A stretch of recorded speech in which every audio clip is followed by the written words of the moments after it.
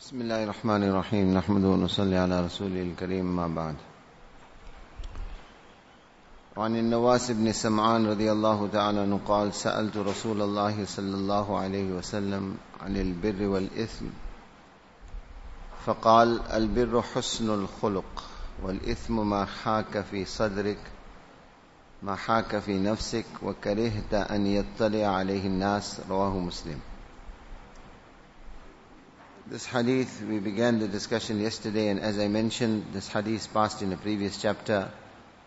Because of the importance of the subject matter, we delved into it a little bit again.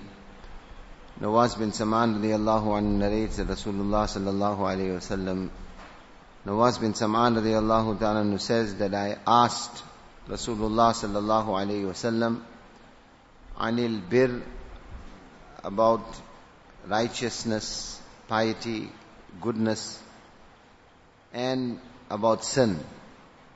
With regards to righteousness, as I mentioned, bir is a comprehensive term. Righteousness is just a brief translation. Allah's Rasul sallallahu alayhi wa sallam said, Al-birru husnul khuluq. He said righteousness is good akhlaq and character. Obviously, it is this section of the hadith that has prompted Imam Nawawi rahimahullah to introduce this hadith in the chapter which deals with good akhlaq and character.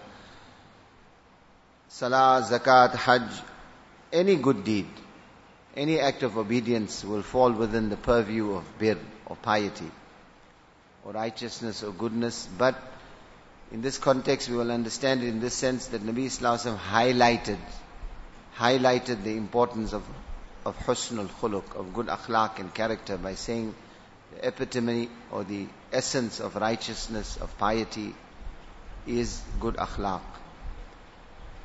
With regards to what is sin, Nabi Sallallahu Alaihi Wasallam said, sin is ma haka fi nafsik wa karihta an yattali alayhi nas. How do you know something is guna, something we should abstain from? What is the sign of it? Or what is the effect that sinning has upon a believer? Allah's Rasul sallallahu alaihi wasallam said, it is something that will create a doubt in your heart, dislike in your heart, create an aversion within you. And the second sign that something is sinful or that we should abstain from it, وَكَرِهْتَ أَنْ يَطَّلِعَ عَلَيْهِ النَّاسِ, you will automatically dislike that people should come to know that you are doing this. Find that sins generally are of two types. From a point of view of people coming to know, there are those sins that can be committed secretly, in the darkness of the night, or only those who are directly implicated and affected by your sin come to know about it. The general public will not come to know. But should they come to know, there is an aversion within you that people shouldn't come to know that I'm doing this, so that already will tell you this is something that you shouldn't be doing. If it embarrasses you that people come to know that you are doing something, then automatically this in itself should act as a deterrent. Allah's Rasul said, وَكَرِهْتَ أَنْ يَطَّلِعَ عَلَيْهِ النَّاسِ, you dislike that people come to know about it, that already tells you that this is sin. مَا حَاكَ فِي نَفْسِكَ, the first part of what Nabi Sallallahu Alaihi Wasallam said, that sin creates this, something that automatically in your heart there is an aversion for it. It creates a doubt, it creates a worry within you. So doing something that causes this taraddud, that causes this hesitation, that causes this worry within you, that already tells you that this is something that is wrong and I should be abstaining from that. However, ulama ikram mention, my respected brothers, that هذا الميزان إنما في حق المؤمن. This gradient of establishing what is sin and what is disobedience to Allah subhanahu wa ta'ala, this is for a mu'min. The nur of iman within him will cause him to have an aversion. The nur of iman within him will cause him to become hesitant. The nur of iman within him will create this haka fi nafsik. Keep warning him that, you know what, I keep doing this, I have to make tawbah, I have to stop, I have to stay away from it. However, if a person perseveres, classical example, shaving of the beard. Classical example is where a person has the habit of watching TV or spending late hours of the night doing certain types of guna. Person is involved in sharab. Person is involved in drugs, intoxicants. Someone is involved in his business, Allah protect us, in riba. Now these are the type of sins that, unfortunately, like that there are many more, listening to music, etc. These are the type of sins that are perpetuated. You don't do it once only, doing it every day almost. And these type of sins are very, very dangerous, because what happens is that gradually you will fall under the category of what we call fasiq, an open sinner, or a person who repeatedly sins. Now when that happens, then automatically this taraddud, this caution, this dislike in the heart no longer happens. Then you have entered into an area which is extremely dangerous for the protection of one's iman. So this is something, my respected brothers, we have to be very, very careful about. We find today there are some people, we see amongst us. The man quietly goes and gets involved in sharab, or quietly is involved in riba, quietly is involved in some guna, some haram act. And yet you'll find the next day, he will go and publicize his wrong. And not just publicize his wrong, he'll go and boast about his wrong. Hey, last night I went to the casino, last night I went to a certain place and I saw this, I did that. He starts joking amongst his friends, etc. Once you enter into this is now very, very dangerous territory for the protection of one's iman. Because you have entered into the realm of what we call a fasiq. What is the sign of a fasiq? Nabi Sallallahu Alaihi Wasallam said, Al-ithmu ma haka fi nafsik. Your wrong is no more causing a problem in your heart for you. Allah Ta'ala refers to such people in the Quran. Allah Ta'ala says, أَفَمَنْ زُيِّنَ لَهُ سُوءُ عَمَلِهِ فَرَآهُ حَسَنًا أَفَمَنْ زُيِّنَ لَهُ سُوءُ عَمَلِهِ فَرَآهُ حَسَنًا. Allah Ta'ala says, will you not look at those people?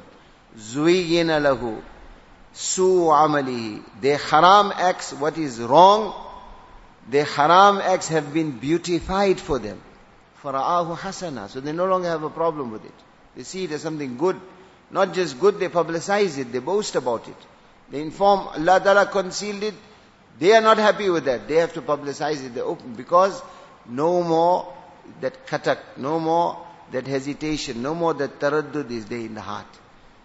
So when we have entered into this, Allah protect us, my respected brothers, we should be extremely cautious, extremely concerned.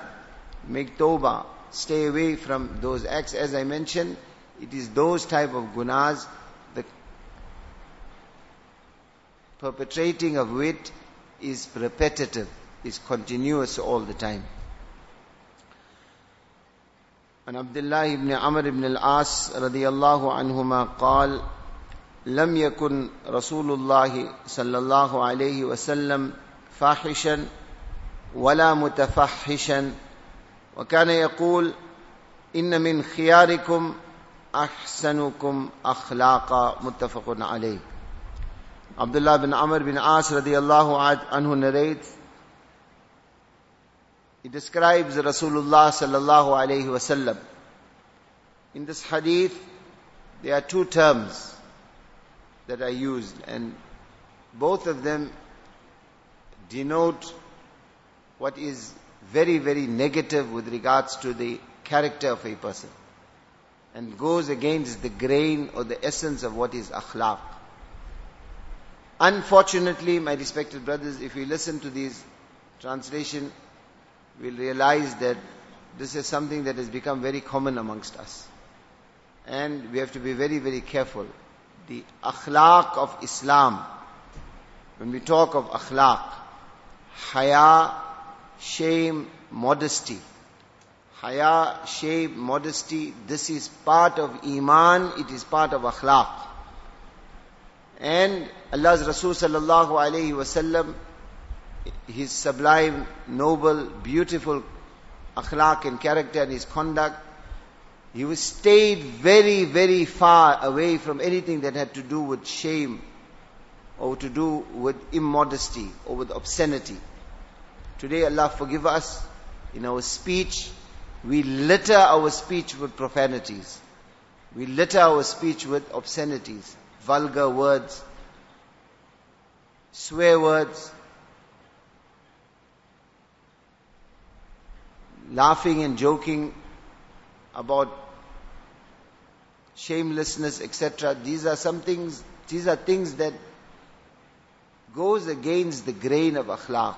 It goes against the grain of the way we should speak.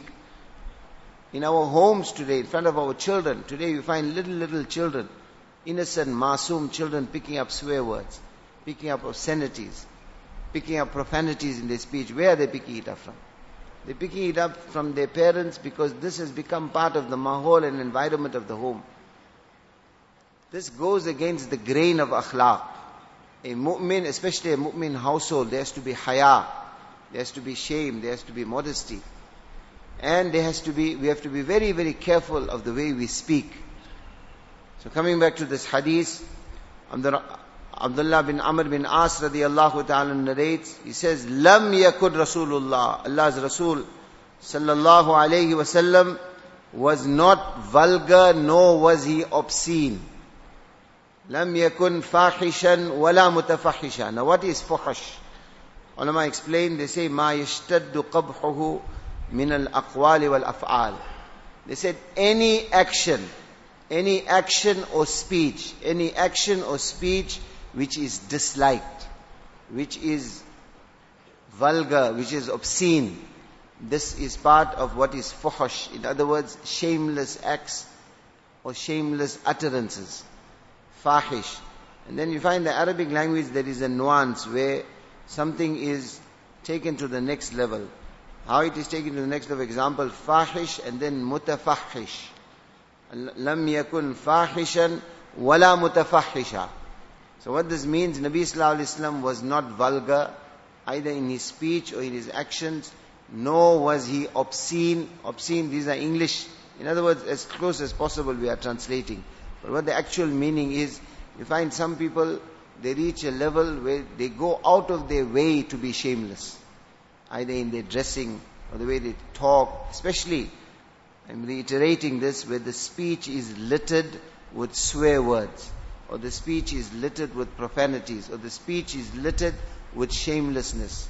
Unfortunately, my respected brothers, this is something that has become very common, to the point where the aversion is not even there in our hearts.